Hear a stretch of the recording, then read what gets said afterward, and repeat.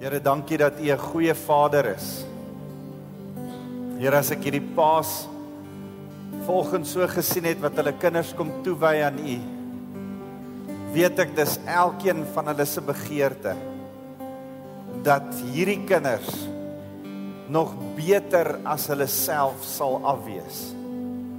En Here, dis U begeerte van U hart, Here, is om vir ons te sorg, Here, dat ons nie net op hierdie aarde versorg is nie, maar dat ons vir ewig, in alle ewigheid, saam met U versorg sal bly.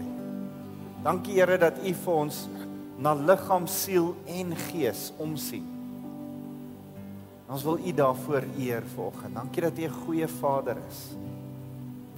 Dankie dat Jakobus sê, elke goeie gawe kom van U af. U is die een wat alles wat goed is vir ons gee en vir ons laat sorg. Here, selfs wanneer die vyand kom met bose planne en elke ding wat negatief en boos is, kom as gevolg van sonde en as gevolg van 'n vyand wat ons haat en wat oorlog teen ons wil maak. Here, selfs as ons in daai omstandighede kyk, gebruik U alles. Here, U sê in Romeine 8, U laat alles ten goeie meewerk vir die wat U liefhet. Here, U draai omstandighede om en selfs in ons negatiewe omstandighede, selfs in die slegte goed wat met ons gebeur, is U 'n goeie Vader wat vir ons net die beste op die ou ende wil hê. En Here, daarom was dit vir ons so lekker om net U goedheid te kan kom besing en te sê, You're a good, good Father. Here, dis net wie U is. Ons wil U daarvoor kom loof. Here, mag ons hele lewe getuig van U goedheid. Dankie, Jesus. Dankie, Here. Amen en amen. Terugdink aan geleenthede. Geleenthede wat jy in jou lewe gehad het en miskien gemis het. Het jy al daaraan gedink? Miskien 'n geleentheid wat jy, goue geleentheid, 'n gulde geleentheid wat jy gehad het in jou lewe, en daai deur het net so oomblik oopgegaan en jy het dit gemis, en jy kan jouself nou nog skop dat jy dit gemis het. Ek wil vir julle vertel van so 'n geleentheid wat ek amper gemis het. Einde 93 swat ek teologie. Ek is by Hatfield Bybelskool, is ons daar, en ek het gaan uit met hierdie gorgeous, fantastiese girl waarmee ek uitgaan. En dis nou toevallig een van my lektore se dogters, en ek het haar in die biblioteek ontmoet. Dot sê altyd, onthou waar jy my ontmoet het. Jy het my in die biblioteek ontmoet, jy het my nie op een of ander sportveld ontmoet, of ergens in die Grammadulas saam besig om met jou te kamp of sendingwerk te doen nie. Sy is ek het haar in die Bybelskool in die biblioteek ontmoet. Sy herinner my altyd daaraan. Maar terwyl ons uitgaan, is ek 'n studentepastoor en ek verdien 'n studentepastoor se salaris. Dit was nie baie nie. En ek dink dit te goed om einde 93 my skoonpa te vra of ek met sy jongste dogter kan trou. En hy sê vir my nee. En ek is totaal en al ontsteld. Ek sê, maar ek swaar aan teologie. Hy sê, man, sy spot altyd, sy sê, op daai stadium het ek nie eers genoeg verdien om 'n troonsrekening te betaal nie. En dit was omtrent so. Dit was nie baie as 'n studente pastoor nie, en toe besef ek moet 'n ander werk doen. Ek het so ruk terug bietjie geboer en 'n melkery bestuur vir 'n ruk, en ek het besef ek is nie 'n boer nie. Dis nie wat ek moet doen nie. En nou begin ek bid, en ek het hier 'n odd dingetjie gedoen, en ek het op 'n stadium brood verkoop, brode gebak en dit verkoop net om bietjie geld te kry, en mielies verkoop, groenmielies verkoop in Desember, en op 'n stadium die Januarie gaan ons kerk toe die aanddiens, en 'n vroutjie wat saam met my in die selgroep is, waar ek in die selgroep by betrokke is, Annette Swart, sy vra vir my, man, ons het 'n onderwyser nodig wat tegniese tekeninge kan gee. Weet jy nie iemand van wat tegniese tekeninge kan gee by die hoërskool in Mamelodi, tussen Mamelodi en Cullinan, waar sy werk? Weet jy nie van iemand nie? En ek sê, nee, yes, ek weet van niemand nie. Ek sal gaan dink aan iemand. Nou vat ek vir Dot huis toe na kerk, en Dot was langs my toe Annette my gevra het, en Dot weet ek bid vir 'n werk. En Dot sê, hoekom doen jy nie aansoek vir die werk nie? Ek sê, ek was net in 'n tegniese skool, ek het 'n teologiegraad, en op daai stadium is my teologiegraad nog nie eens heeltemal klaar nie. So ek dink nie ek kan aansoek doen vir die pos nie, ek dink ek moet iemand anders te soek, help soek. Sy sê, nee, doen jy aansoek vir die pos? So daai aand bel ek vir Annette, ek sê, hoorie, kan ek aansoek doen vir die pos? Sy sê, ja, wees môreoggend daar vir 'n onderhoud. Dan kom ek agter, sy het eintlik vir my vertel, sodat ek kan aansoek doen vir die pos. Ek was in 'n tegniese skool, my onderhoud het so gegaan, ek het vir Annette wat die onderhoof was, en die hoof Yvonne op die stoep ontmoet van die hoërskool, sy administrasiegebou, en die vraag is, het jy tegniese tekeninge hoërgraad op skool gehad? Ja. Het jy dit geslaag? Ja. Jy het die job. Kan jy môre begin? Ja. En needless to say, paar maande later, ek kry toe 'n beter salaris. Die eerste maand, om die eerlike waarheid te sê, was ek die eerste maand, omdat ek nie al my kwalifikasies agter die rug het nie, en ek weet ek is nie eintlik onderwyser nie, was ek te bang om te vra hoeveel ek verdien. Ek het gewag tot my paycheck kom om te sien hoeveel ek verdien het.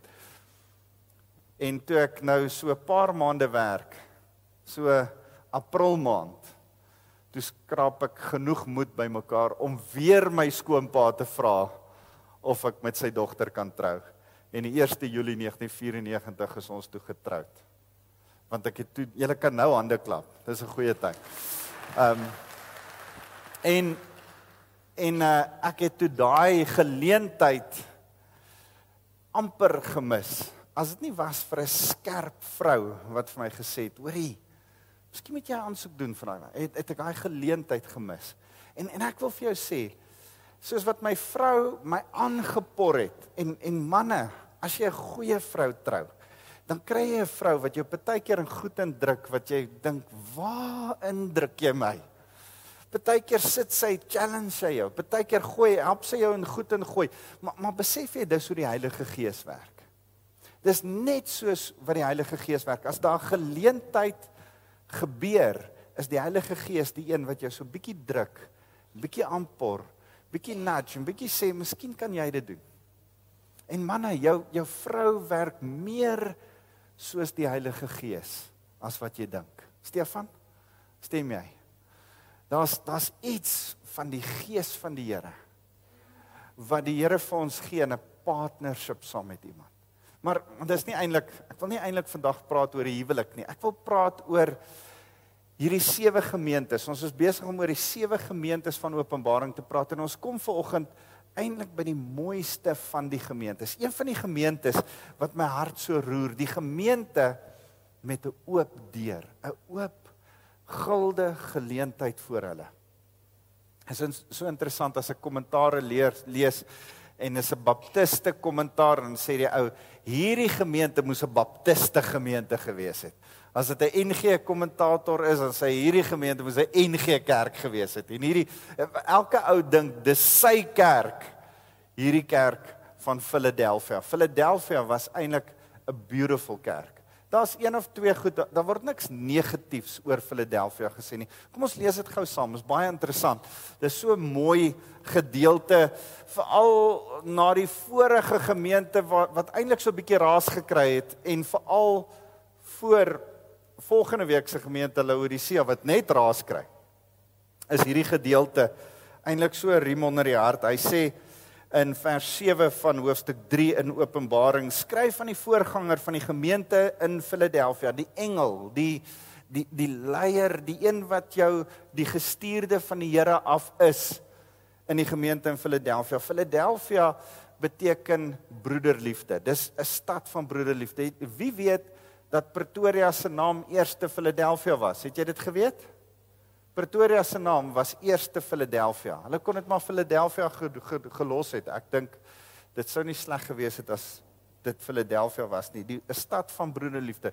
Daar was 'n koning in daai tyd, is geweldig lief vir sy broer, en vanuit sy liefde vir sy broer, vanuit sy respek vir sy broer, het hy die stad wat hy begin het in daai tyd, 'n jong stad in daai tyd, onthou ons praat van 95 na Christus, wat hierdie brief geskryf is, hierdie stad is net so voor Christus, maar hy's jonger as die stede van Efese en Laodicea en Sardes en al daai ander stede, hy's 'n bietjie jonger as hulle. Die koning wat daai stad begin het, het hierdie stad na sy broer vernoem, net bloot omdat hy so lief was vir hom.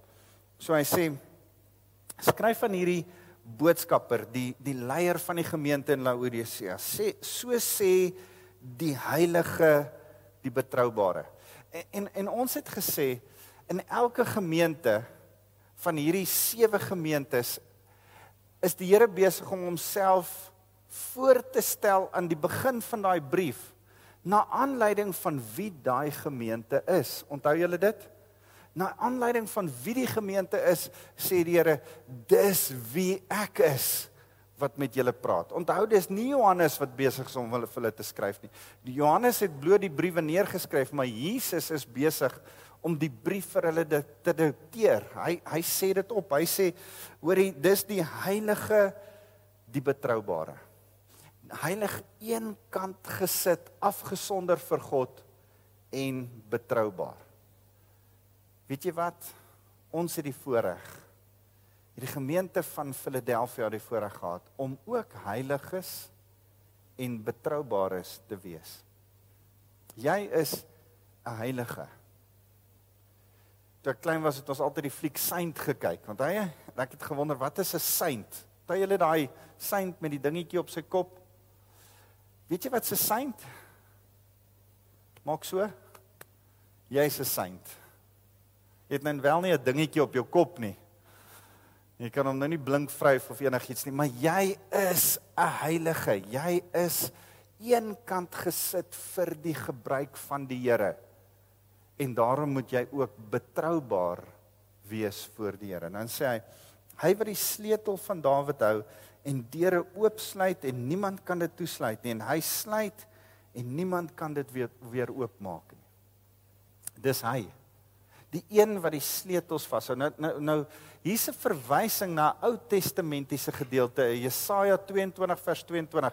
Daar was 'n ou met die naam Sebna, en Sebna was eintlik boos. Hy het die werk gehad om die lopersleutel van Jerusalem en van die tempel en die paleis van Dawid, waar Hiskia gebly het in daai tyd, lank na Dawid se tyd, en die tempel. Hy het die sleutels gehad, maar hy kon ook enigiemand nooi en enigiemand verwelkom.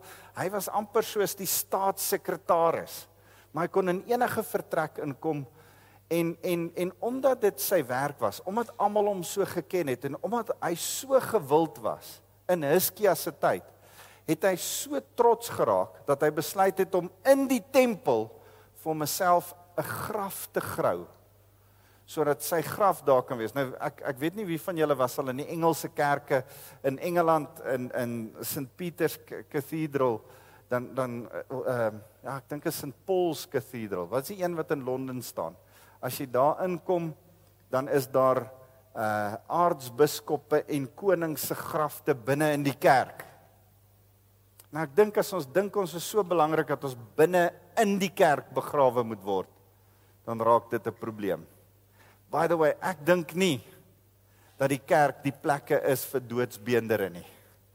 En ek dink ons maak te veel van ons liggame en ons maak te veel van ons begrafnis wat nie veronderstel is om te wees nie. Ek het vir my vrou gesê, mag daar asseblief nie vir my 'n dooie marmersteen met my naam ergens opstaan nie. Hoor my, mag ek asseblief lewendige stene agterlos. Mense wat ek na die Here toe gelei het, mense wat ek gedisipel het, mense wat ek geleer het van Jesus Christus. Mag daar lewendige disippels wees. Mag daar lewendige stene wees. Mag daar asseblief nie 'n dooie klip ergens staan met 'n naam op nie. En daarmee het ek niks teen ander ouens wat 'n klip, ek weet net dis die oortuiging van my hart. Dink mooi voordat jy 'n stuk spasie opvat met 'n klip. Want dit gaan nie oor ons liggame nou nie, dit gaan nie oor hoe belangrik ons dink nie. Sepna het gedink, hy is so belangrik, dat hy hierdie plek in die tempel verdien, want almal weet van hom. Toe sê die Here in Jesaja 22 vers 22, hoor jy, ek gaan die sleutels van Dawid van jou af wegvat, en ek gaan dit vir Eliakim, 'n amper 'n onbekende ou gee, en ek gaan vir hom die sleutels gee. En nou sê die Here, ek is daai Eliakim, ek is die ou wat die sleutels van Dawid dra, ek is die een met die loper, ek is die een wat deure kan oop en toesluit, ek is die een wat toegang gee, of toegang weier. So sê Jesus, dis wat hy homself noem, hy sê, hy is die een wat die sleutel van Dawid hou. Hy sê, ek ken jou handel en jou wandel, kyk, ek het jou 'n geopende deur voor jou gegee. En niemand kan dit weer toemaak nie. Ek wil vanoggend vir jou lewende woord Centurions sê, die Here het vir jou 'n geopende deur gegee wat geen mens kan toemaak nie. Weet jy dit? Weet jy dit? Weet jy dat die Here vir jou 'n geopende deur gegee het? Jy gaan dit nie weet as jy nie eers weet wat die geopende deur is nie. Wat is daai geopende deur wat die Here vir jou gegee het? Wat geen mens kan toemaak. As die Here die deur oopgemaak het, as hy die sleutels van Dawid dra, as hy daai deur oopgemaak het, kan geen mens dit toemaak nie. Wat is daai deur? Kom ons lees gou aan. Hy sê, al het jy ook net beperkte krag, het jy my boodskap nogtans gehoorsaam en my nie verloon nie. Al het jy net beperkte krag, al is jy nie fancy nie, al is jy nie hierdie groot, massiewe Efese gemeente, onthou julle ons het gepraat van hierdie stad van Efese wat so groot was, hierdie Philadelphia was 'n klein plekkie, en in 17 na Christus, so Sardes en Laodicea was daar aardbewing, maar die aardbewing het gelyk asof dit min of meer die senter van die aardbewing hier in Philadelphia was. En dit was 'n baie onstabiele plek, net die tempel se pilare het later oorgebly, ons gaan nou daarby kom, maar dit het so geskit en geruk, en die naskokke van hierdie aardbewing het hierdie stad so geplunder, dat mense nie binne in die stad wou bly nie, hulle het eerder partykeer buite gaan slaap, en dan hulle besigheid binne in die stad kom doen, hulle alledaagse werk en verkope en alles was binne in die stad, maar dan in die nag, dan is hulle so bang vir die naskokke, en dat die gebou op hulle gaan val, die strukture op hulle gaan val, dan het hulle weer in die nag eerder buite gaan slaap. So hulle was geweldig onseker in daai tyd. Dit was 17 na Christus. Hulle is nou al in 95 na Christus. En nog steeds is alles nie lekker in Philadelphia nie. Dis 'n klein plekkie, dis 'n onbenullige plek. Die kerk is nie groot en fancy nie. En die Here sê hier, weet jy wat, al is julle nie so fancy nie, dis alright. En vanoggend wil ek vir lewende woord Centurion sê, miskien is dit alright vir die Here, waar ons harte is, al is ons nie so fancy nie. Partykeer kyk ons na ander kerke en dink ons, sjoe, maar hulle het dit. Glo my, as die pastoor kry ek elke nou en dan hoor ek, daai kerk in Sandton het dit, of daai kerk in so hier in Pretoria, hulle maak so, of daai kerk. Ons moet doen dit wat die Here vir ons sê om te doen. Ons moet gehoorsaam wees aan waar die Here ons voorlei. Hoor mooi wat sê aan, hy sê, kyk, daardie mense vanuit die geleedere van die sinagoge van Satan, wat beweer dat hulle Jode is, maar dit nie is nie, maar lieg. Onthou julle, Sardes het ook hierdie mense van die sinagoge van Satan gehad. Ouens wat Jode is en dink hulle is Jode, maar hulle is eintlik nie Jode nie. Hulle het eintlik nie hulle harte bekeer nie. Hulle is godsdienstige Jode, maar hulle het nie 'n verhouding waarlik met die Here nie. Hulle lieg. Ek sal hulle verplig om voor jou voete neer te buig en te erken dat ek jou lief gehad het. Omdat jy vasgehou het aan die getuienis van hoe ek volhard het, sal ek jou ook bewaar gedurende die tyd van ewige toetsing wat vir die hele bewoonde wêreld voorlê. Daardie tyd wanneer ek die bewoners van die aarde deeglik getoets gaan word. Elke nou en dan het hulle geboue in Philadelphia gebou. En dan het hulle gekyk, kom ons wag net tot die volgende naskok kom, want die naskok gaan toets of hierdie gebou genuine gaan staan of nie. Hierdie ouens het so trial and error boustyl gehad in Philadelphia. En nou sê die Here vir hulle, weet jy wat, julle gaan ook getoets word.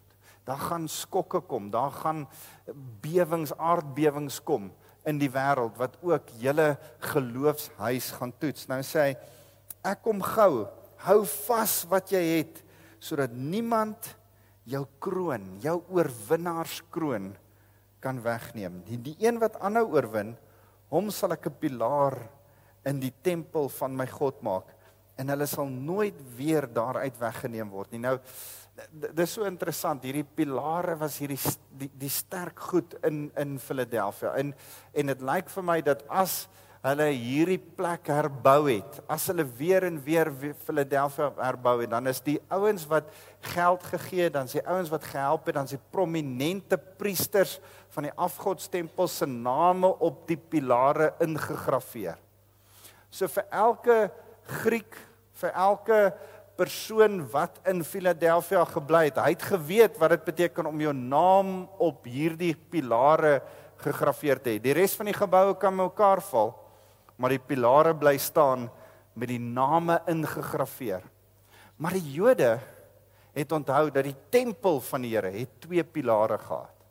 En die 2 pilare se name was Boas en Jakin. Jakin was 'n priester en Boas was Jakin was soort van die vader van die priesters op 'n stadium, en Boas was die oupa van Dawid. En julle onthou, dit was Rut se man. So die vader van die koning, die vader van die priesters en die konings maak die pilare uit van die tempel van die Here. Nou sê hy, hulle die pilare, ons sal nooit daaruit weggeneem word nie. Ek sal hulle die naam van my God grafeer, as ook die naam van die stad van my God, naamlik die nuwe Jerusalem, wat neerdal uit die hemel van my God af, as ook my nuwe naam. Elkeen wat kan hoor, moet luister wat die Gees van die gemeente sê. Nou, in die woordskool bestudeer ons saam Openbaring op woensdaande, en ons kyk ook so 'n bietjie daarna, net oor die feit dat die Here nie gesê het, ons gaan almal net hemel toe eendag nie.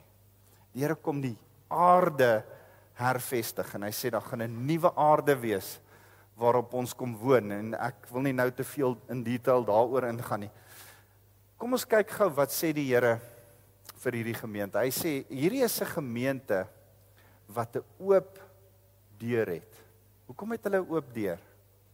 In die eerste plek is die Here die een wat vir hulle die oop deur gee en vir hulle krag gee, al is hulle 'n gemeente wat nie baie krag het nie. En dit laat my dink aan daai skrifte in 1 Korintiërs 1.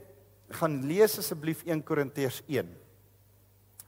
Hoofstuk 1 van 1 Korintiërs praat daarvan dat al het ons nie baie krag nie, is dit die Here wat ons krag gee, sodat ons in sy krag sterk kan wees. 1 Korintiërs 1 praat daarvan, gaan lees, ek wil eintlik saam met julle 1 Korintiërs 2 vers 1 tot 4 lees. 1 Korintiërs 2 vers 1 tot 4, Lizet, as jy dit vir my het. Hy sê, broers en susters, toe ek destyds vir die eerste keer na julle toe gekom het, het ek nie 'n stortvloed woorde of indrukwekkende wysheid gebruik om aan julle God se groot geheim, naamlik die goeie nuus, te verkondig nie. Wat is die Here se groot geheim? Die goeie nuus. Onthou dit, die goeie nuus, te verkondig nie, want ek het besluit om, as ek by julle is, net op Christus te konsentreer, veral op sy kruisdood. Hy sê, ek het na julle gekom in swakheid, angstig en vol huiwering. My boodskap en my prediking was bitter eenvoudig en ek het julle nie probeer oorreed deur geleerde welsprekendheid nie, maar deur die Heilige Gees wat kragtig onder julle gewerk het. Die eenvoud van die evangelie, van die waarheid en die krag van die Heilige Gees, is dit wat ons verkondig. En die Here sê dit oor en oor. Paulus sê in 2 Korintiërs 12 vers 10, dat wanneer ek swak is die Here sterk deur my. En daarom, gemeente, is dit alright om nie te fancy te wees nie. Ons hoef nie alles te hê wat ander kerke het, of ons hoef nie te lyk soos aan. Ons moet hoor wat die Here vir ons in hierdie tyd sê. En ons moet vir die Here sê, Here, miskien lyk ek persoonlik 'n bietjie swak. Miskien as ek my opweeg teen ander ouens, lyk ek nie so fancy nie. Miskien ons gemeente lyk nie heeltemal so fancy soos ander gemeentes nie, maar miskien is ons in baie ander mense se oë swak. Maar Here, dankie dat U ook vir die gemeente van Philadelphia kom sê, al is julle swak, ek wil my krag deur julle swakheid juis wys. Daar's 'n tyd om te kom sê, soos Paulus, wel, ek is bly ek is swak. Dan kan die Here se krag deur my al hoe meer en meer gewys word. Hoor julle wat ek sê? Kom by 'n punt om te sê, as ek swak is ek swak. Die Here se krag moet deur my werk. Ons het die Here se krag nodig. Dis die een ding. Ons het die Here nodig om deur ons te werk, en dan sluit die Here vir ons deure oop. Wat is daai oop deur wat hy oopsluit? Die sleutel van elke oop deur wat die Here vir jou gee, is die goeie nuus van die evangelie. Jy is daar om die goeie nuus met ander mense te deel. Die rede hoekom jy nog nie huis toe is nie, toe jy tot bekering gekom het die Here jou nog nie kom haal nie. Hoekom? Want jy is 'n sleutel om mense se deure vir die ewigheid oop te sluit vir hulle. Jy is 'n draer van die goeie nuus van die evangelie. Jy moet hierdie evangelie aan ander mense gaan uitdra. Soos wat jy hulle vertel van Jesus Christus, word die deur van die ewige lewe vir hulle oopgemaak. Maar daar staan op die oomblik vir jou 'n oop deur. Wat is die oop deur wat voor jou staan? Miskien is dit Mosambiek. Arit, Dion, 'n oop deur wat net oop staan. Hulle gaan in die sendingveld in. Prys die Here maak 'n deur oop. Miskien is dit die geleentheid wat by jou oopgaan by die werk, met 'n vriendskap met iemand by die werk, wat ewe skielik hoor wat jy sê. Miskien is dit daai vriende wat saam met jou rugby kyk. Miskien is dit daai pelle wat by jou kom kuier en vir jou raad vra oor hulle huwelik, en dan gaan 'n deur oop. Elkeen van julle wat hier sit, het 'n oop deur. Daar's 'n oop deur by iemand om die goeie nuus van die evangelie mee te verkondig, sodat daai evangelie hulle deur vir die ewigheid kan oopmaak. Elkeen wat hier sit. En ek kan sê met vrymoedigheid, elkeen wat hier sit, het 'n oop deur. Hoe weet ek dit? Want die Here sê dit. Die Here sê dat wanneer jy hom dien, dan maak hy jou een van daai wat 'n oop deur het. Wat is die oop deur? Met vriende, met 'n bediende, met iemand met wie jy moet gesels, met mense rondom jou familie. Daar's ergens 'n oop deur. Jy moet daai oop deur, jy moet daai gap slaan. Jy moet daai gaping vat. Jy moet daai geleentheid van invloed nou gebruik. Die Here gee jou nie verniet hierdie spesifieke geleentheid van invloed nie. Terwyl ek hierdie preek voorberei, besef ek so dat die Here so ruk terug, hier in 94 daar ons met ons begin praat het oor Rusland wat oopmaak vir 'n geleentheid van invloed. en ouens soos Hugo en Carol Singleton en daar's 'n hele klomp ouens wat Rusland toe gegaan het jare terug die evangelie verkondig het, 'n hele klomp ouens van Amerika en van Suid-Afrika wat in Rusland die evangelie gaan verkondig het en die deur het nog oop gebly vir 'n hele ruk. Maar dit lyk amper asof daai deur begin toegaan. En ek wil vir jou sê, daar's deure soos daai wat oopgaan. Groot deure in lande, in geleenthede, in fantastiese plekke van invloed, maar daar's ander deure in jou persoonlike lewe, met die mense net so rondom jou, wat jy moet gebruik. En waar jy moet instap en sê, hoor ek gaan daai geleentheid van invloed nou gebruik, ek gaan dit vat. En kan ek vir jou vra, is jy gereed, dat as jy daai deur van invloed, daai geleentheid sien, is jy gereed om by daai ou se hart uit te kom? So rukkie terug het ek gepraat oor die feit dat ons gemeente is nie 'n gemeente wat sê ons ry verlorenes in hier na die kerk toe en ons bring verlore mense en dan preek ons die evangelie en ons lei hulle hier na Jesus toe nie. Daar is kerke wat dit doen en prys die Here vir kerke wat so is. Dis fantasties. Ons kerk is nie so nie.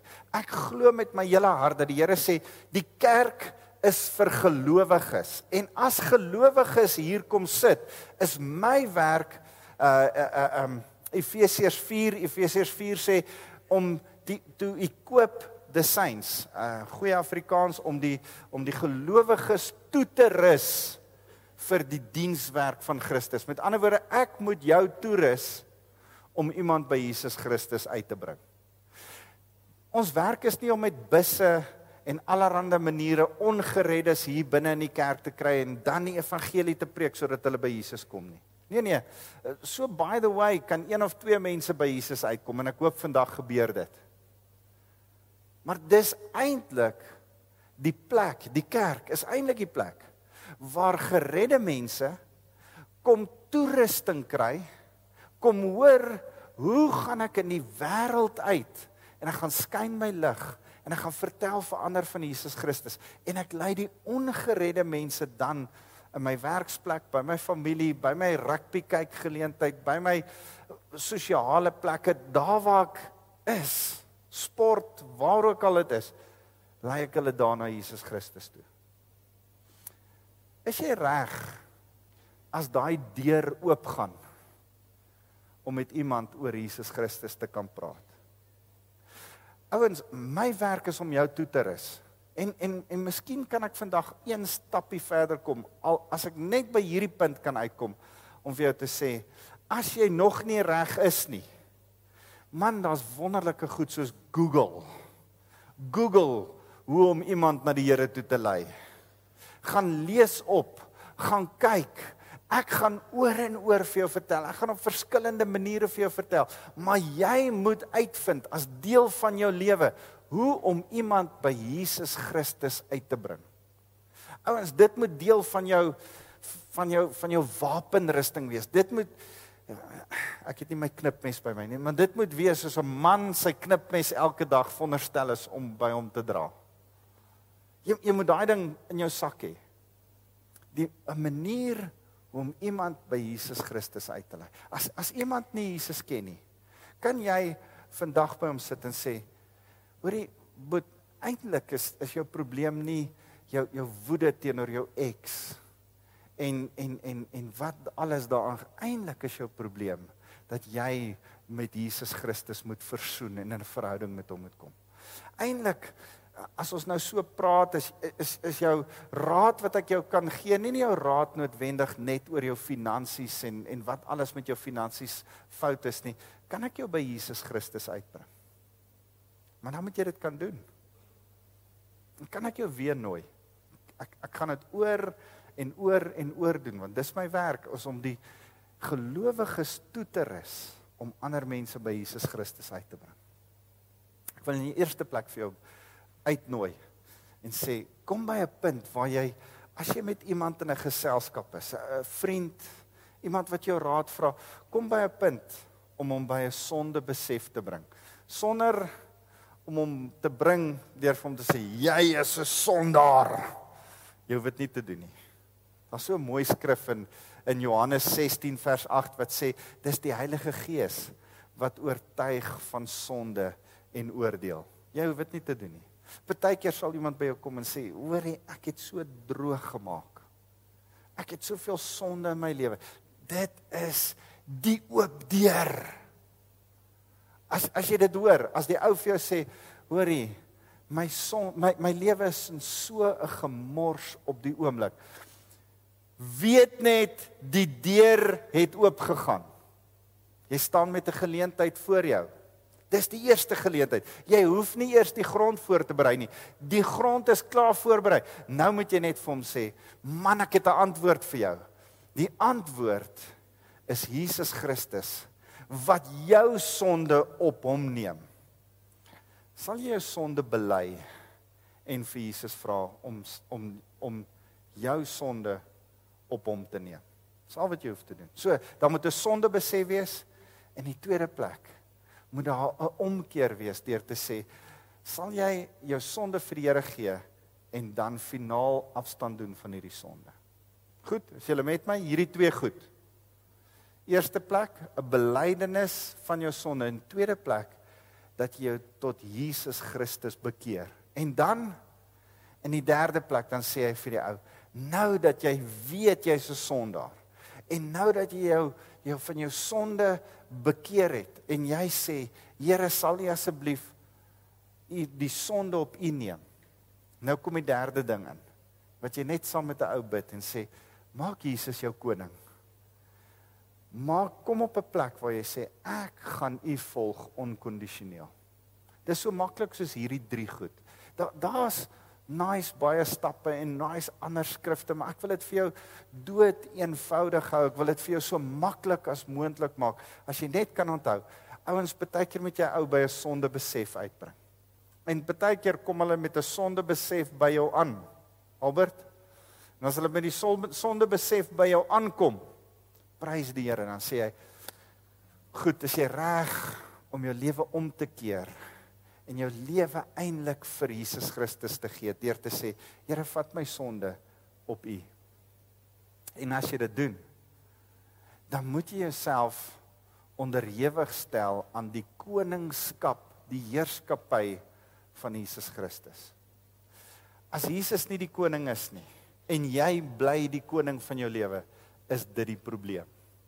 Jy moet die oue geleentheid gee, dat Jesus koning van sy lewe word. Kan ek jou uitdaag, om met mense oor hierdie 3 stappe te gesels, meer en meer. Maar hoor wat sê hy, hy sê hier aan die einde, want as ons dit doen, ek wil weer terugblaai daarna, na Openbaring toe, hy sê, as ons dit doen, die een wat aanhou oorwin, hom sal ek 'n pilaar in die tempel van my God maak. Die Here wil jou graag 'n pilaar maak. Hoe word jy 'n pilaar? 'n Pilaar word jy as jy een is wat 'n fondasie, as die een is wat daar is om die ander te ondervang, die fondament van ander ouens se geloof, die een is wat ander support. 'n Pilaar is nie net 'n ou wat iemand na Jesus toe lei en hom net dan los op sy eie nie. 'n Pilaar is iemand wat daar is, altyd rotsvas agter die ou wat jy by die Here uitgebring het en dan nog steeds hom bly back. En ek wil vir jou uitnooi. As die Here in Matteus 28 sê, gaan maak disippels van al die nasies, leer hulle, doop hulle. Daar's 'n proses waardeur ons moet gaan. Ek en jy is disipelmakers. Ons is mense wat vanuit verhouding met ander mense, hulle dan by Jesus Christus moet uitbring, want hulle moet sê, ons wil die lewe hê wat jy het. Dan sê ons, goed, dan moet jy by Jesus uitkom. En dan as hulle by die Here uitgekom het, dan stap ons saam met hulle 'n pad. Dan begin ons hulle leer hoe om te bid, hoe om hulle Bybel te lees, hoe om hulle huwelik reg te bestuur, hoe om finansies reg te hanteer, hoe om kerk toe te gaan, hoe om hulle kinders ordentlik groot te maak. Dan kom daar 'n proses van lewe op lewe. Dis wat disipelskap is. Nou wil ek vandag vir julle uitdaag. Die Here praat in die laaste tyd geweldig met my om die gemeente aanhoudend oor een ding uit te daag. En ek het dit nog nie vir die gemeente gesê nie. So, hier's dit nou. Ek wil jou uitdaag. Kry een disipel.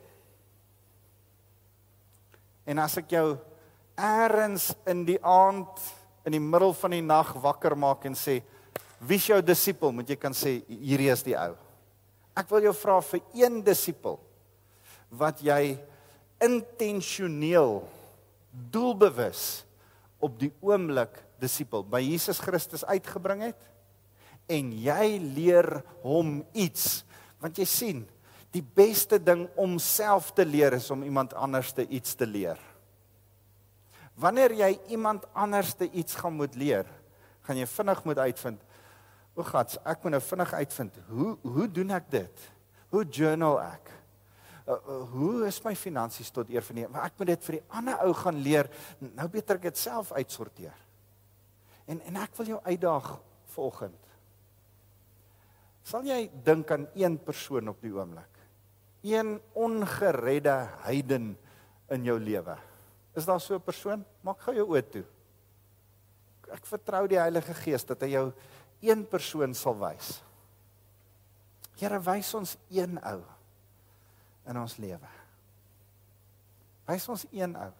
U wys my op die oomblik iemand. Iemand wat u nie ken nie. Goed, stap 1, begin vir daai ou bid. Is julle in vir dit? Skryf sy naam agter in jou journal neer. Ons praat van 'n gebedsboek.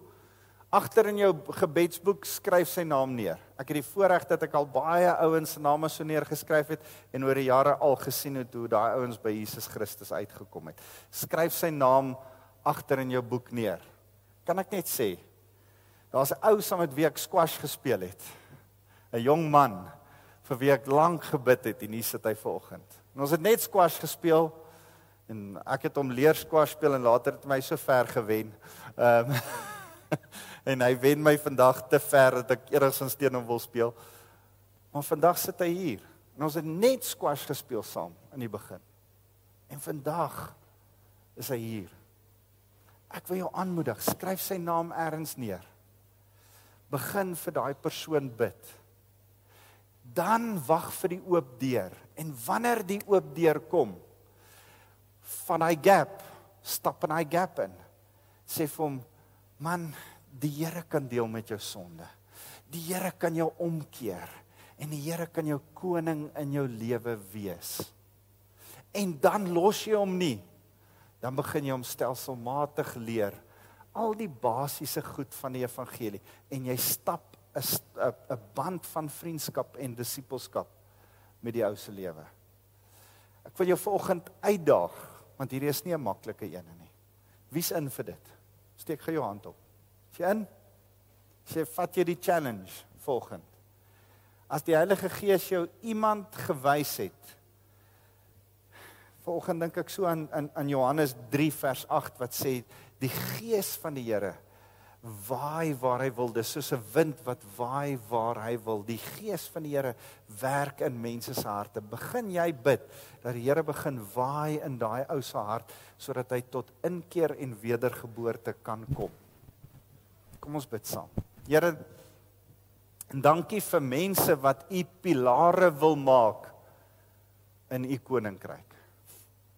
Here, as u hulle pilare wil maak in u koninkryk, beteken dit u wil hulle pilare in ander mense, fondasiestene van ander mense se geloof maak. En Here, ons bou op u fondasie van die woord. Ons besef die waarheid is u. Here, die fondasie, soos u in Efesiërs 2 vers 20 sê, is die apostels en die profete. Here, die woord van die Here. Maar Here, hoe gaan die mense ooit hoor as ons nie gaan vertel nie? Here, ons het die goeie nuus. Ons het die sleutel van elke oop deur. Gee dat ons daai oop deure sal deurstap en die goeie nuus vir mense gaan vertel van wie Jesus Christus is. die goeie nuus met hulle sal deel. Here, maar dat ons hulle nie net daar sal los nie, maar dat ons een op een, life on life, dat ons daai disippelskap so stelselmatig met hulle sal stap, so met hulle sal verhouding bou. En soos wat ons met hulle sal verhouding bou, hulle geestelik sal groei en sterk staan. Here, dankie vir dit. Terwyl ons so sit, wil ek net die geleentheid gebruik. Miskien hoor jy vanoggend vir die eerste keer hoe om jou sonde vir Jesus Christus te gee. Miskien hoor jy vanoggend vir die eerste keer dat jy jouself in autoriteit onder Jesus as koning van jou lewe moet plaas. En as jy dit vanoggend gehoor het vir die eerste keer en jy sê, maar ek wil dit doen. Ek wil so Jesus Christus volg. Wil ek jou die geleentheid gee terwyl elke oog toe is en die mense se koppe gebuig is, dat jy net die geleentheid kry om te sê, ek gaan my hand opsteek. Ek wil die Here volg. So, ek wil vir hom sê, Here, U moet my koning wees.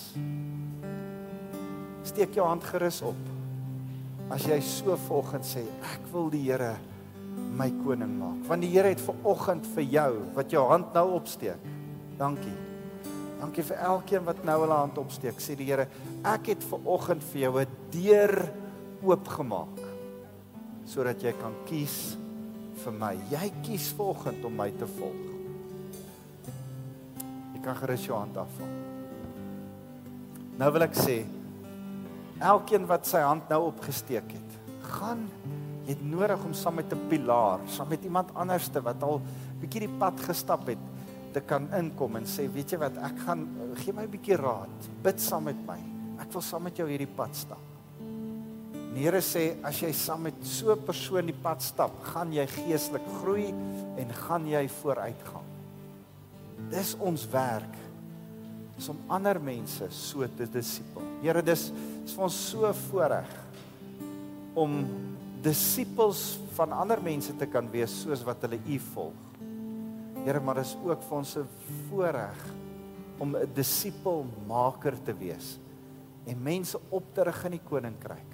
Here, dankie vir mense wat vanoggend hulle hande opgesteek het en vir die eerste keer kom sê, Jesus, wees U asseblief my koning. Here, ek dink so aan daai man wat aan die kruis gehang het langs Jesus en net gesê het, dink aan my. Daar was net 'n uitroep in sy hart.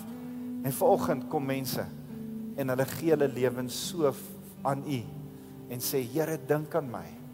En U sê, vandag nog sal jy saam met my in die paradys wees. Vandag nog sal ons die lewe in oorvloed saam met Jesus Christus smaak. Dankie vir dit, Here. Ons loof U naam, Jesus.